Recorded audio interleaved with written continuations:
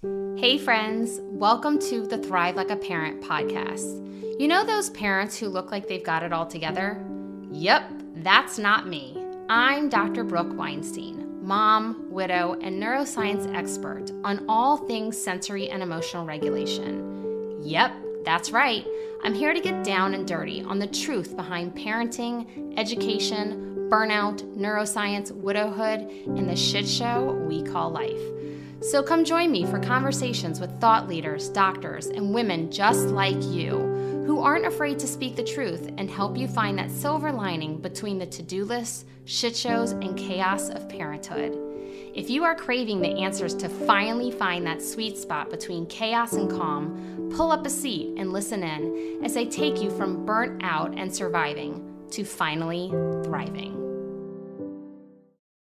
Well, hello, and welcome to Thrive Like a Parent podcast. I am so excited to discuss with you today parenting in widowhood and what that is like. And not only am I going to talk to you about that today, I'm here with Emily Toledo.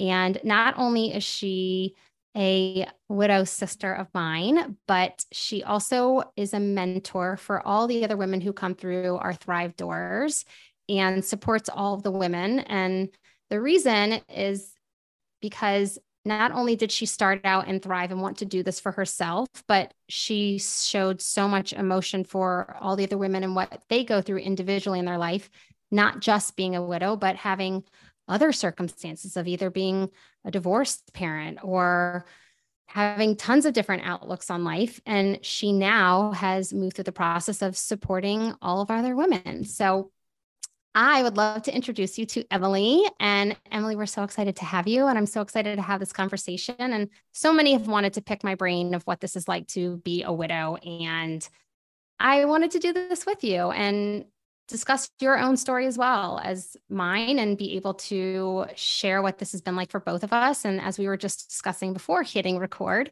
that all of our journeys are completely different, whether you're a single parent or a solo parent or you've got multiple parents because there's remarriage and this and that.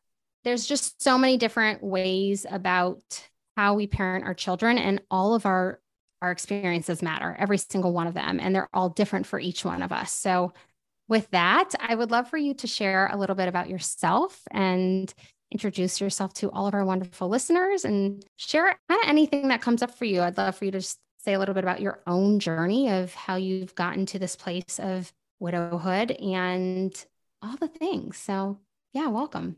Sure. I'm excited to be here and share my story with you. And so let's get started. So I currently have 3 little kids. So I have an 8-year-old daughter, a 5-year-old daughter, and a going to be 3-year-old in December. So it's a lot, that's for sure. But if I can just back up for a little bit of where I've been previously. So I met my late husband, Brian, when I was 18, and we got married young for today's standards, right? At 23. I think I turned 23 2 weeks before we got married. Then we had our first when I was 26, second when I was 29, and third when I was 32. And we had a normal marriage like most people have, right? You have, especially with 3 kids, it becomes this roommate kind of thing that happens over time because you're just inundated with everybody else's needs and in survival mode. I was definitely in survival mode and just trying to keep things afloat. Tack onto that, I had my third in December of 2019. So shortly after that, COVID hit, and it in March. And so I still was trying to process having 3 kids and being outnumbered, and taking care of 3 kids by myself, basically, while Brian was in the master closet working from home. I'm trying to get my kindergartner on Zoom, and we're not trying to have a nip slip for her class, getting my newborn. And also juggling these postpartum like depression, going through that because I wasn't able to have help. We're trying to keep everyone safe. And then in July of 2020, our whole like future as we knew it as a family was just up in flames. Brian died suddenly. We didn't see it coming at all, of an unknown heart condition. We didn't know that he had a heart condition, but one day he came home from work and about 15 minutes later, he was pretty much gone. And so I'm here today. That happened over 2 years ago in 2020, and trying to figure out, right, how to do this just on my own as a solo parent. And I never would have imagined having to do this. Never would have wanted to do this, but here I am, and I'm here. Like, you can survive this. Mm-hmm. Yeah, absolutely. And thank you for sharing. I know that sharing your particular story, especially with how sudden it happened, and like you said, him coming home and then within 15 minutes, that's not an easy experience to live through for yourself and your children. And it's very powerful for you to be able to share that with so many and so openly. So I really, really appreciate you sharing that. And I would say, while I still haven't fully expressed my entire story and shared exactly what happened, but while Jonathan's passing was extremely sudden and extremely traumatic, he was sick for a very, very, very long time emotionally. And I always had that internal feeling of this could happen, but to have no awareness and this completely out of the blue is completely blindsiding for you and completely sidetracking for your life. Absolutely.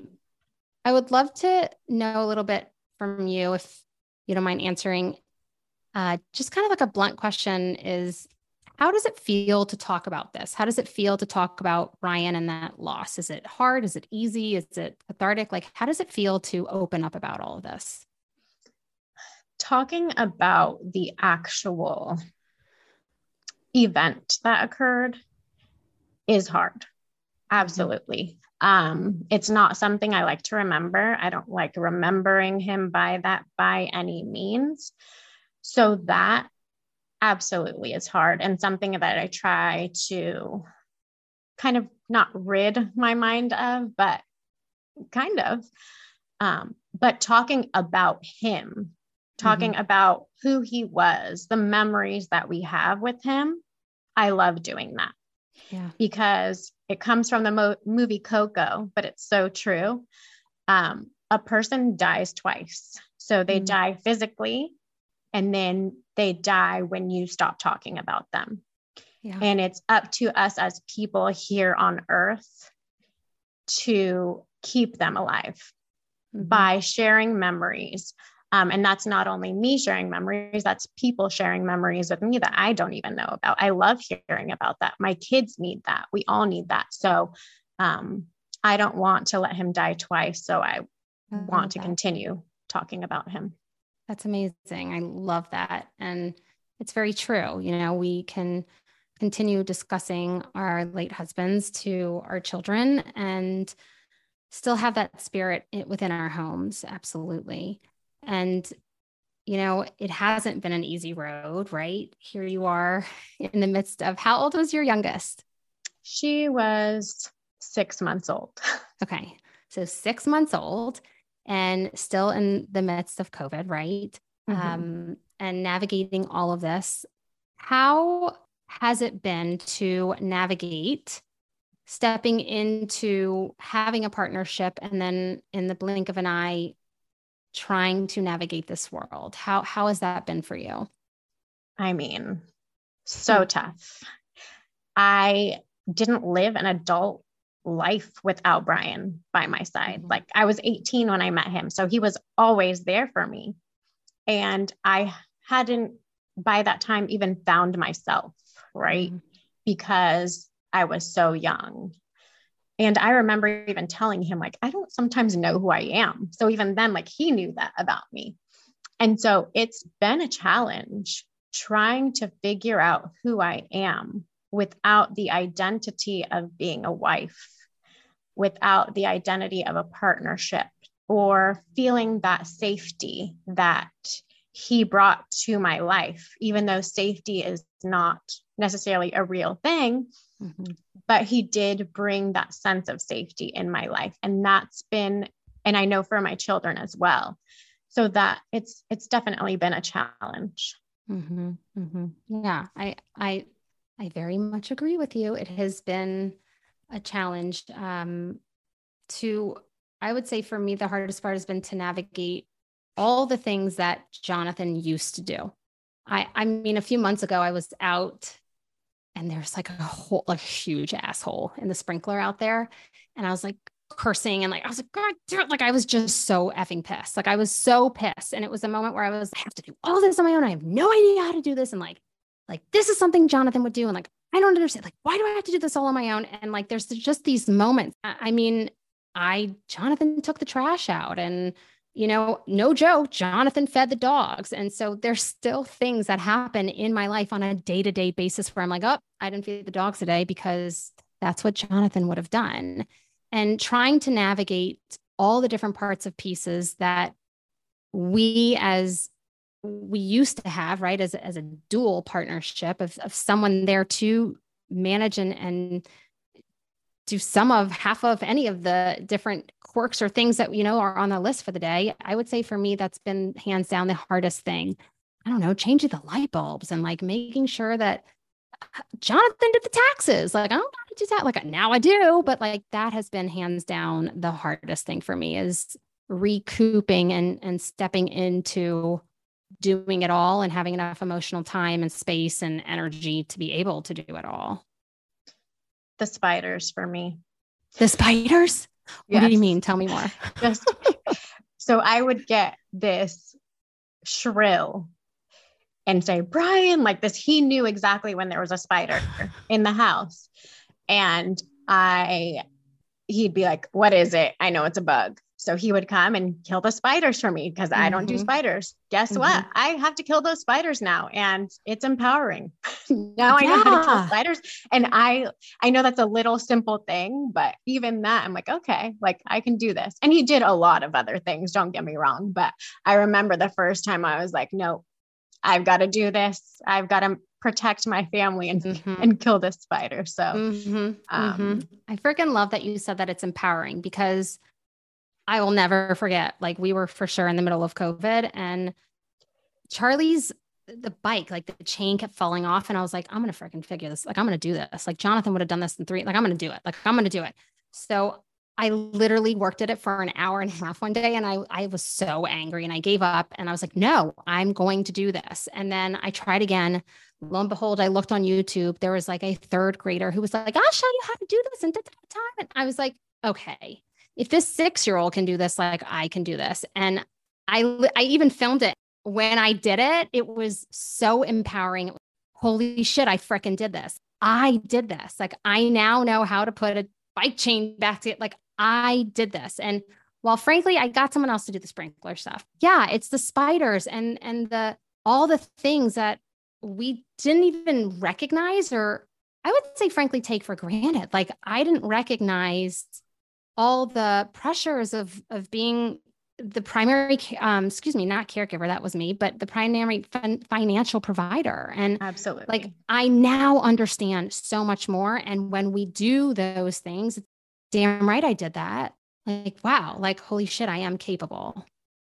Absolutely. It's a great feeling. It sucks that it took this to have that feeling, but yes, it's definitely, I feel so empowered. A lot of times. Yeah, for sure. When I was asking our audience on Instagram, I was like, what would you guys like to know about? And how would you like to pick our brains based on this topic of moms in widowhood, what would you want to know? And one of the questions they asked are you open with your kids about your grief and you're struggling alone as a parent? Like, do you share that with your children? And how do you handle that? For me, there's been definitely an evolution to that. In the beginning, I mean, I was just in denial, devastated, still devastated, but just in that deep, deep grief. And I could barely take care of themselves or of them. I couldn't even take care of myself. Right. So I had to lean on my parents a lot in those times. And I remember taking my kids to school in the morning and just being like, okay, I have 2 minutes, shut my door, bawling. Oh, time to cry is done. Wipe my tears, go take my kids to school. Like that's the time I had to grieve. Right. And, but part of me joining your program was because I knew I needed to do better for my kids, to show them that emotions are okay. It's okay to feel sad. And I model that for them. I get to be the model to be like, no, it's okay. Anger's okay in grief. Sadness is okay in grief. Just feeling like not recognizing your life, but also happiness is okay. So the duality of different emotions is also something that I learned and something that I teach my kids as well. Now I'm more open when I have a hard day. I tell them, hey guys, I'm having a really tough time today, and let them know how they can best support me in that day. And I request the same of them. Let me know if you're having a hard time. Let me know how I can support you. Them seeing me cry, them seeing me struggle is kind of an okay and permission for them to do the same. And you can build such beautiful relationships with your kids when you are honest, when you do have those conversations. Now, it might take some pulling from some of them, right? My oldest, I know, and I know your oldest also, it takes a lot sometimes to tap into their emotions, but I see it little by little. And I see just the things they say sometimes are amazing and well beyond their years, and so supportive, like words of support, like, mommy, I know it's hard and you're doing the best. Like, I know you're doing the best you can. And I just yelled at them or something. Unconditional love from children. There's nothing better than that. Yeah, absolutely. Yeah. I would definitely say, even though I created and built this model and was working with parents prior to Jonathan passing, and of course, I've said many times that I built this based on what I knew about the brain, as well as what I needed in my own home and what I needed to learn and my children needed to learn to emotionally and sensory regulate their bodies. But damn, was I grateful when we had that, because you have no effing idea how to, like you said, you want to stay in bed. There is no hall pass for grief. There's no, I'm going to go on vacation now, see you kids in a few months. Like, there's none of that. We still have to get out of bed and bring them to school. There is not a hall pass. And to be able to step into looking at our children being like, hi, I feel sad today, or just crying in front of them, or saying, I just feel frustrated, or I feel angry. And I share this with all of the Thrive moms, is like the first time that I finally just like showed my children what it meant to be in the blue and feel sad and just cry it out.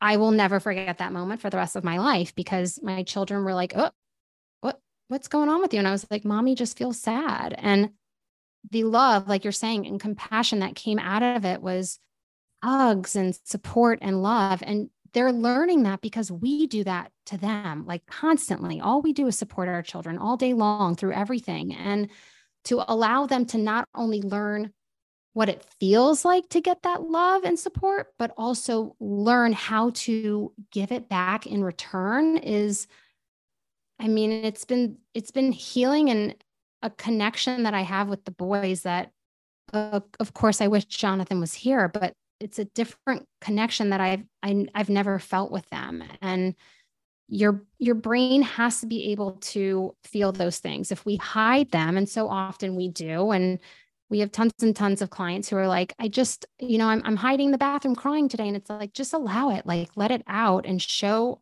your children how to truly feel emotions. So many of us, I find, came from families that just put on a happy face and kind of faked it, or it's like a costume, right? Of like, hey, how you doing? And that doesn't work when shit hits the fan and you're in the midst of grief. It just doesn't. And in order to be able to move through it and allow it and accept it, you've got to feel it. Like you have to. And you cannot hide that from your kids. There's just no way, because this level of grief just takes over your brain and body like completely. And you do the best you can. And like you said, I do feel that they learn that compassion and love from seeing that model of knowing it's okay to have those emotions and feelings, and knowing it's okay to feel the hard stuff. Absolutely. I would love for you to share what has been your greatest tool for you in terms of parenting logically and emotionally, and just all that. Like, how have you been able to parent through the grief? Like, what was your greatest tool for you?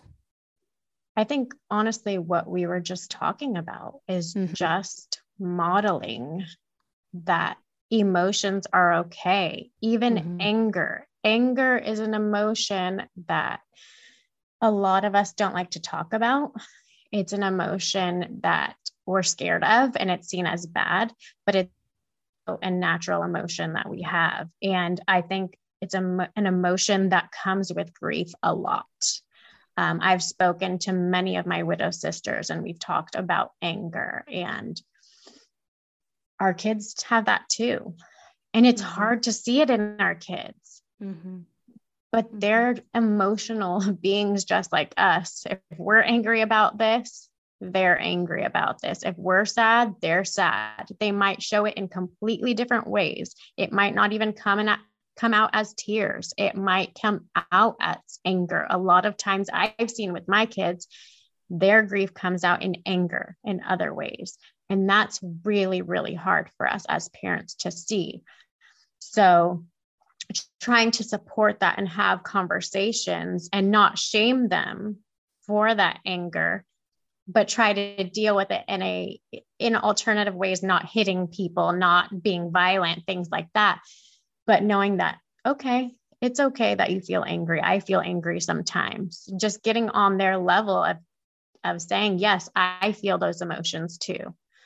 Because I think they need to know that they're not alone. And all of us need to know that we're not alone, right? And I think the community that Thrive has is so many parents talk about the things that they don't actually talk about in their circles in life because they're ashamed, they feel guilty, all of these things. And this opens up their world to other people who are being authentic and able to share. And they're like, oh, okay, like I'm not in this alone. Like this is how most people feel. We just don't talk about it. And community with anybody is everything. Moms, we need to be more authentic. We need to find community. If you're a widowed mom, a single mom, divorced mom, find people that share some of your commonalities that you can build relationships with. Our kids that, as widowed parents, try if you can to find other kids who also have lost a parent, because our kids need that community as well. And to know that they're not alone and they aren't the only children who have lost a parent. Yeah, I 1,000% agree with you. I think that despite our fear of anger, it's there. Like, despite that emotion, no matter what's going on in your life, like it's just simply an emotion. And whether you express it and state it, and in one of the earlier podcasts, I said, explained how to regulate, right, your emotions and sensory system. And the first one is, how do you feel, right? I feel, I statements. And anger is going to come out. So it's either going to come out in us snapping at our kids, or it's going to come out in us in our tone of voice, or it's going to come out in other ways of just frustration and go to bed, or like whatever it is, right? And so the beautiful part is that if you can acknowledge it and say it, your children know that you're not angry at them. I am having a hard day.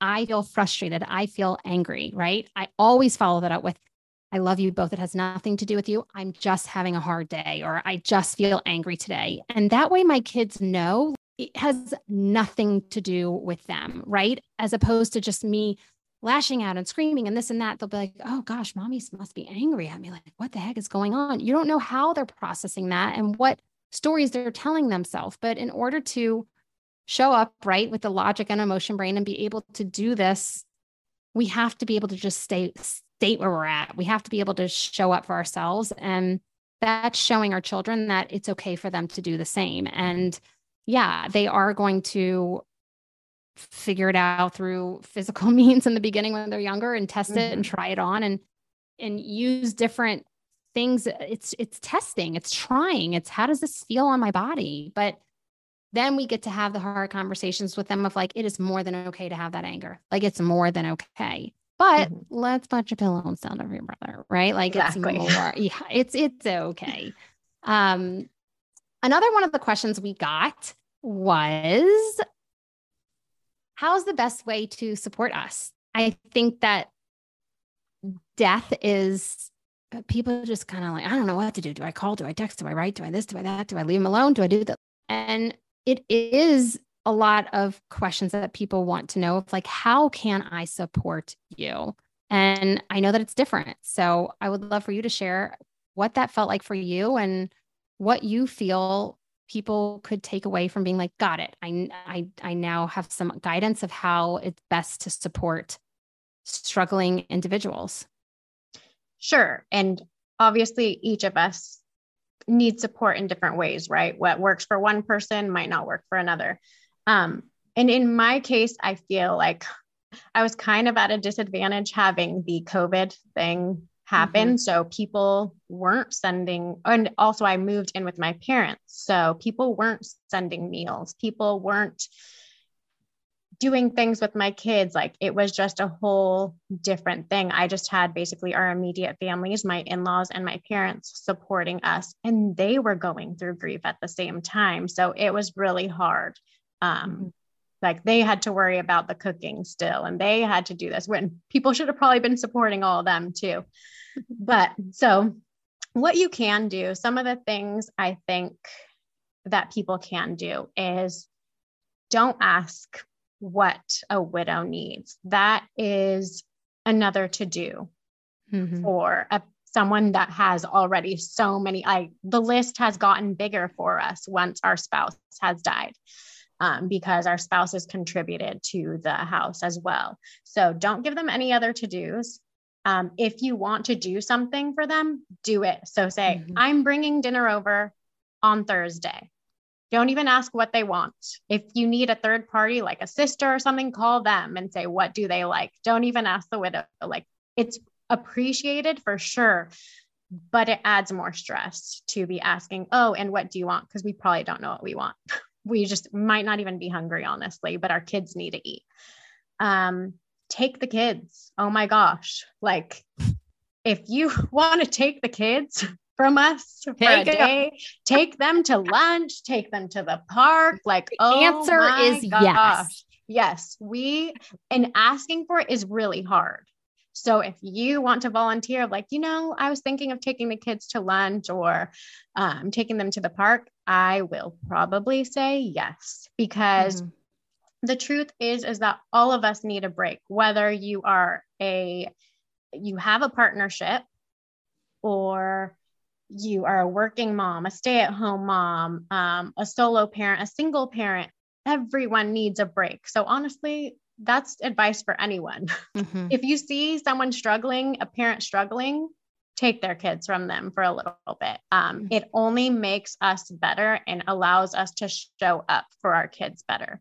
And as a grieving parent, you can have that time to just have to yourself. And if you want to be in bed, or whatever else you need to get done, get done.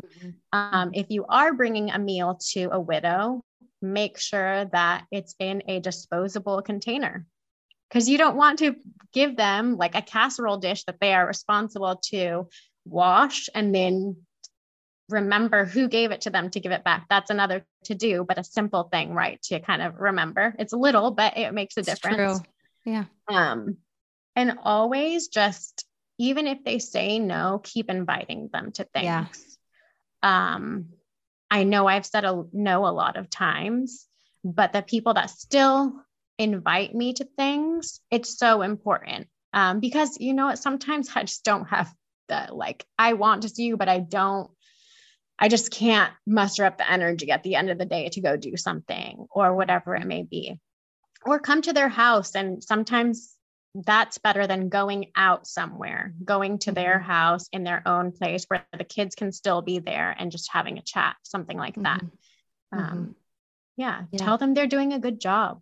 Yeah, that's a good one. Like positive reinforcement, because when you're with kids all day, you don't get a lot of, on the bad days, you don't get this positive reinforcement. It's like, oh, I didn't like the carrots that were with my dinner. Oh, I didn't like this, or all, like, it's some days it's just complaining and you're like, oh my gosh, can someone just throw me a freaking bone here? Can I be like released from this situation? Like, you just need that positive reinforcement too sometimes. Yeah, I would agree with all of those. I think for me, the biggest thing was there's so much that came at me right in the beginning. And in my true fashion of knowing what was right and wrong, I felt the pressure to thank people, reach out to people and like text them. Yes, I got the flowers. Yes, I got this. Yes, I got that. And to be completely like blunt, I did not have time for that shit. I love you. Thank you so much for sending all of that. This is my formal thank you right now. I cannot tell you how little I saw in terms of like vision. I saw it all, but my brain wasn't there at the same time. I was absolutely surviving. And I know each and every one of you and what you sent. But in order for me to then, hey, thank you so much for the, edible bouquet, or like, I couldn't do it. And I got text messages, hey, just making sure you got it. And I did, I promise you I got it. And like, I'm so sorry. That may be so rude. I can't be apologizing in a time where I have nothing to give myself. Like I had nothing to give anyone. And I would say that was super hard. And of course it feels like it's all coming at you at once. And there's tons of like asks, like tons and tons of asks right in the beginning. And people, almost like when you have a new baby, it's like people want to come see you. Like people wanted to come see me. And yes, it was still during COVID. And like, I was like, oh my God, like I can't, like, thank you so much for the offer. Thank you so much for coming. But like, I don't feel like drumming up a conversation right now. Like, if you want to help, like, I would love for you to like do a play date with the kids, and allow me some time to grieve, because what you don't realize is that we have to be on 24/7. After your kids don't like the damn carrots that you've cooked, you still need to do the dishes and put them away, and also make the lunches for the next day. And then finish the laundry while they're heading up to make sure that they don't drown in the bathtub. And then we got to make sure that they brush their teeth, put their clothes on into bed. Like every step of the way, there is not one morsel of support behind you to show up and guide this system of like rendering your children and raising them, when you did have that help, you did have that support, you did have those bits and pieces where you could tag in and tag out. And I would say the number one thing that I would recommend is, like you said, don't ask, just do. Hands down, do that. But like, don't be afraid to call. Don't be afraid to text. Don't be afraid to write. Don't be afraid to send the edible bouquet. Like, we see it. We love you for it. We will always remember it, and we know it. And so often we're like, oh, I didn't want to bother you. Like I just, and it's like, I noticed the ones who I was like, there were a few, but I was like, I like, hey, like, haven't heard from you in a while. Yeah, I heard. Like, oh, okay. Don't be afraid because we will see the missed call. We will see the, we will see it, right? And I would say the most important is to keep going. If you get rejected and we're like, sorry, I can't, sorry, I can't, sorry, I can't, months down the road, maybe we will be able to say, I can.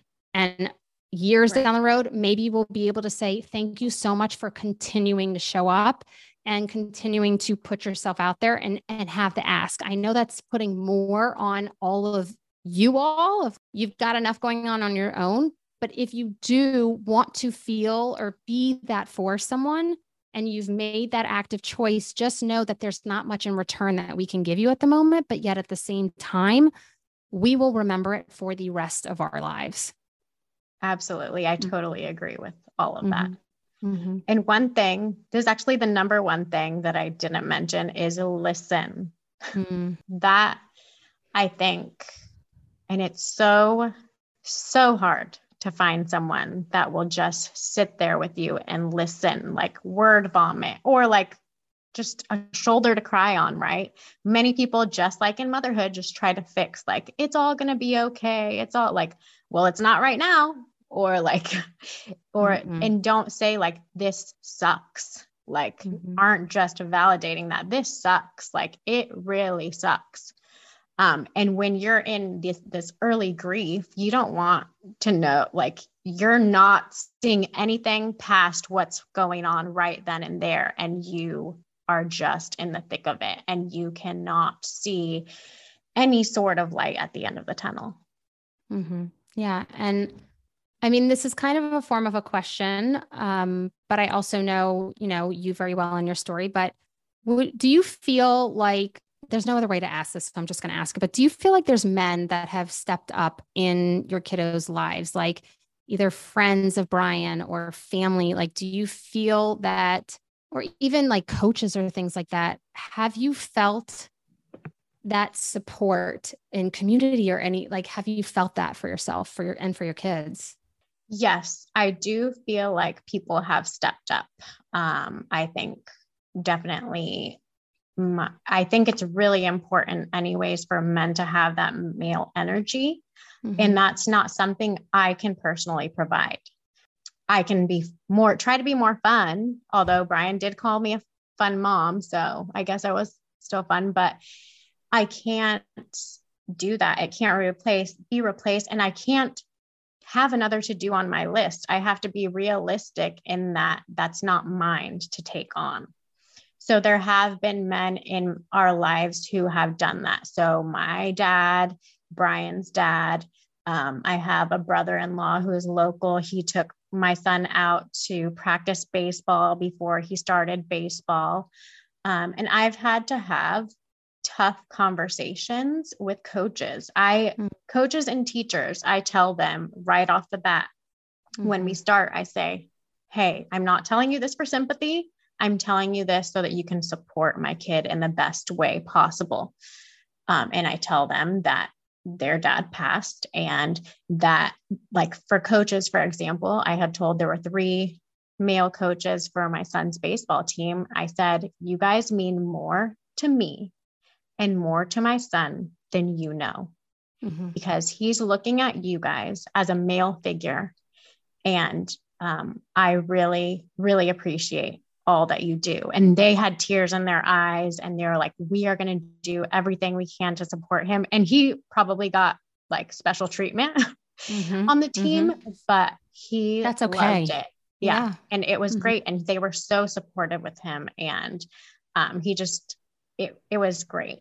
And then with teachers, I've had the same thing. They may not be, most of their teachers are not male, but I do always have that conversation with their teachers first so that they know, hey, sometimes my kids talk about this. Sometimes my kids might be more sad in class. And it's all been, everybody's thanked me for telling them because they don't want to find that out just out of the blue. Yeah, absolutely.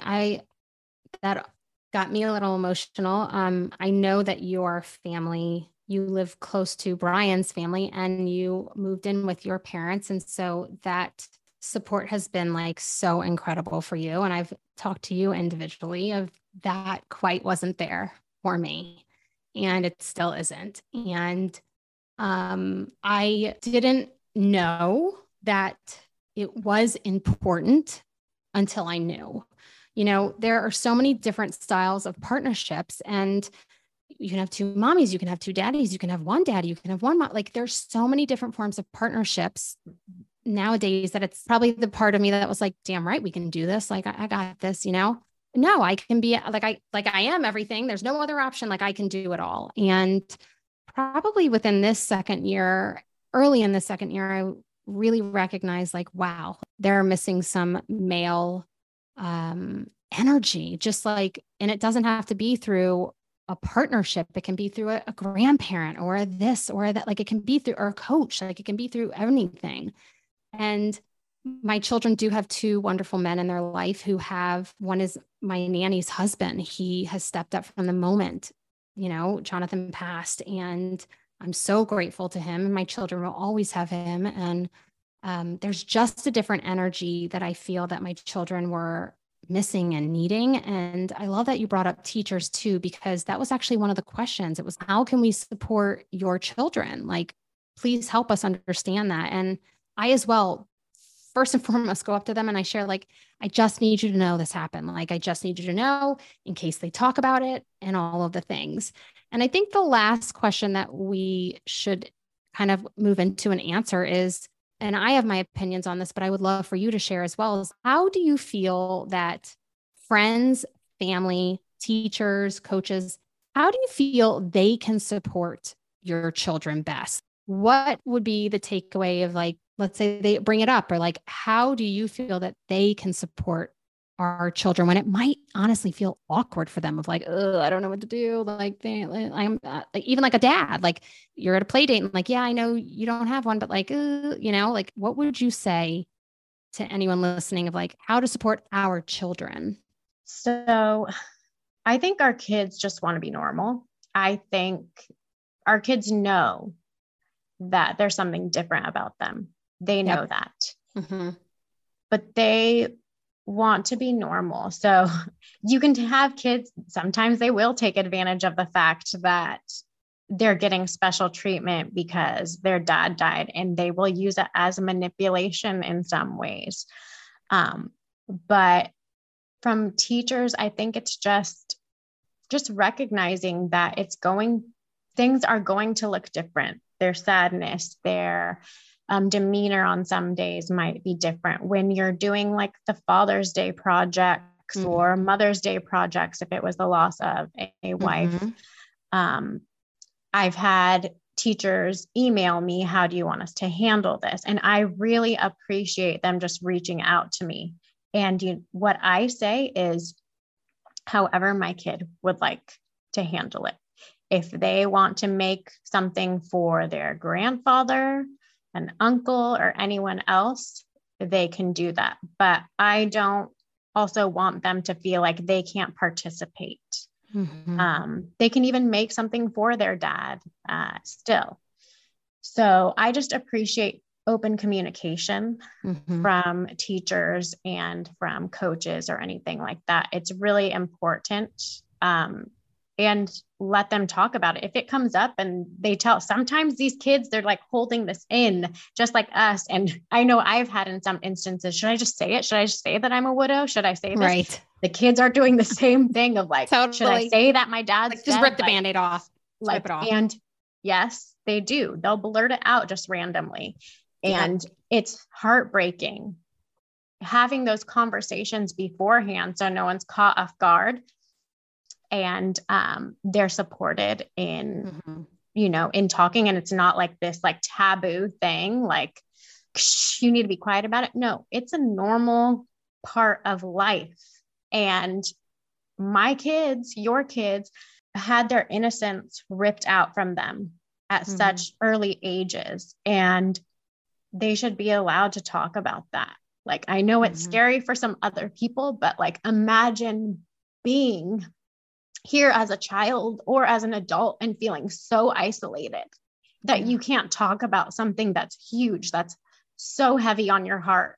Like we should all just normalize grief a little bit more because we all have that in common. We are all going to die one day. We will all lose someone special to us one day. And if we don't talk about it, it makes it that much harder for those who are going through it. Because no one knows what to do. No one knows how to support each other. And support does look a lot different from other people. Some people will just literally just turn their eye at it because they don't know what to do, or it scares them. Or they think that if they're around you, something bad's going to happen to them. Like it's really hard.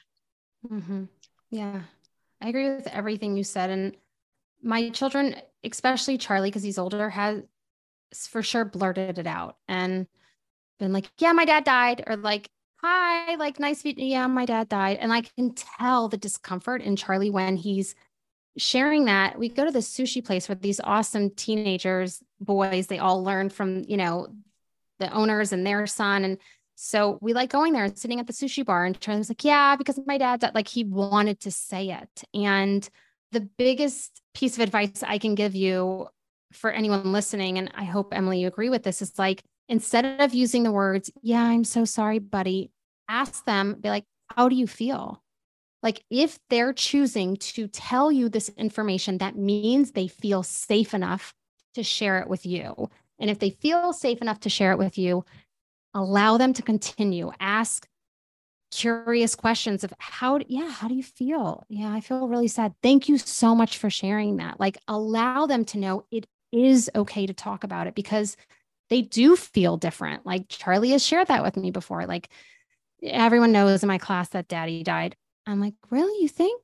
And I don't know if they know. Like, I don't know. It could be just a story he's sharing and telling himself and the difference that he feels within himself. But for anyone listening, like if that has happened to a child that you're around, whether it's a male or a female, like embrace that child and allow them to feel that love from whoever it's from. And of course, you're not going to replace that, but allow them to feel included and welcomed, and that it's okay to share, because the more they share, the more they can heal, for sure. And I know I said that was the last question, but I have one more for you. That's totally fine. Okay. What would you say this is a really hard question, but what would you say is the best, worst thing that has come out of being a widow? Like, what would you say is like the thing that you're like proud of, or the thing that you're like, wow, I did that, like how, and I know that's a hard question, but do you have any moments of being a mom, right? Like, yeah. So that's hard because, right, I would give anything to have my old life back. I would give anything to have Brian back. However, I know that's not possible. Right. And I know that I have to move forward, not only for myself, but for my kids. I model that as well. I model that there can be joy after grief. I'm still so like, what am I going to do? Just my kids doing something funny and I'm just sitting there and emotionless. Like, no, there's so much joy in life to still be had. And I know, and Brian and I actually were able to have certain conversations. I know that he would want us to still experience life to the fullest. And I owe that to him because he's not here to be able to experience life. And I can't take for granted being able to watch these kids grow up, because that's something that I grieve for him that he's not able to do. The hardest thing for me is to articulate. And I think just the hardest thing, because it feels at the beginning, it feels icky to be like, I did that and I can do that by myself. And I feel empowered. I remember having a conversation with you about this. I now am okay with my wins. Like I am doing this, on my own as a parent, and I know I'm capable of these things. My sense of confidence, even while being married to Brian, like he always said, I wish you were more confident, was like slim to none. And although I'm still not a super confident person, I have grown leaps and bounds in that way. Mm-hmm. There's been so much growth because I've needed to be. There's no one here to stick Right. up for me, right? Right. And just taking that time for myself and asking for help and making sure that I regulate myself by, for me, that's running or strength training, things like that. That really came to fruition, or I really realized that when I was in the Thrive group.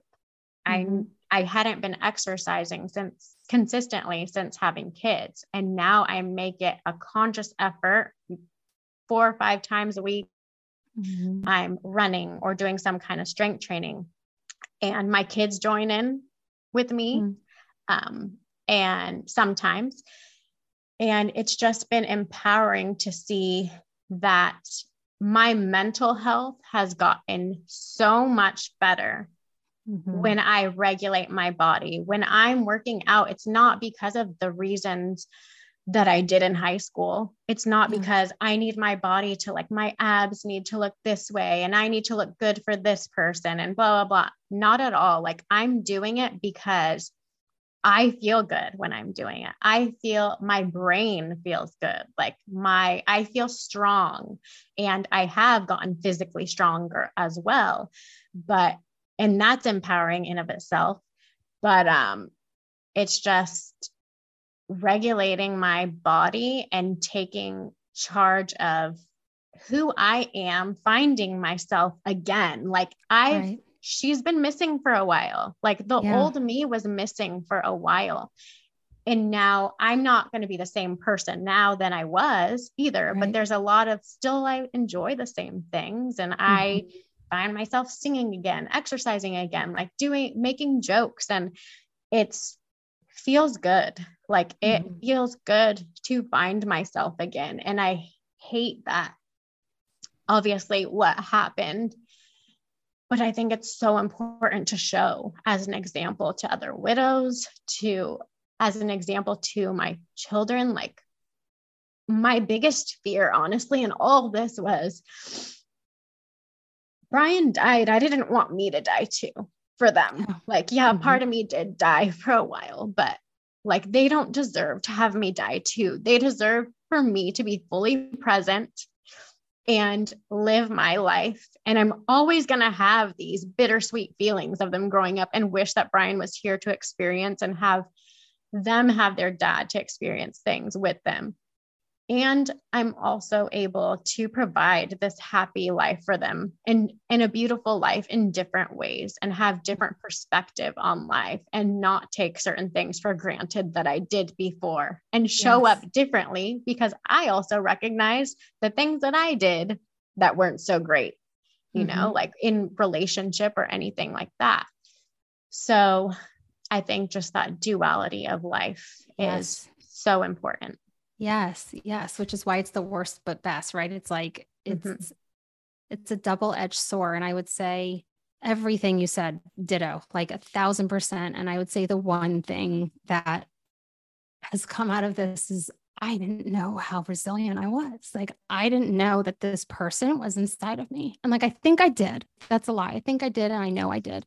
Like you said, you, like, lost it for a while, and relationships and marriage and being a parent, like, all the different things, it just takes a toll on you. But I won't ever take away that sense of, like, fuck yeah, I did that. Like, holy shit, I can't believe I did that. Like, I can't believe that I handled, like I said, the taxes and like, oh my gosh, like, and that resiliency of, like, finding yourself again in a different way than before. And it is a double-edged sword, because we wish this hadn't happened, but at the same time, it's you're getting to live for both of you almost. And you're getting to find that resiliency within your own life and within yourself. And hands down, I feel stronger and more brave and resilient than I ever imagined I could in my entire life. And while it came out of grief, I agree with you. It is so important to hear that. And for others who are struggling to hear that. And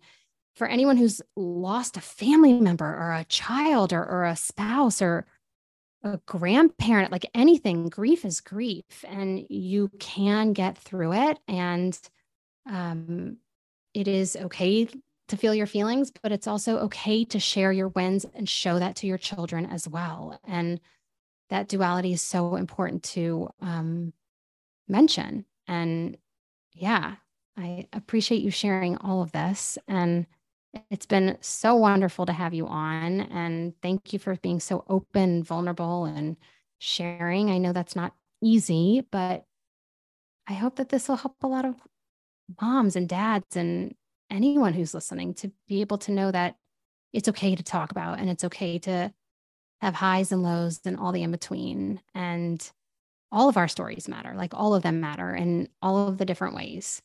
And yeah, I guess that's it. And until next time, XOXO, Dr. B.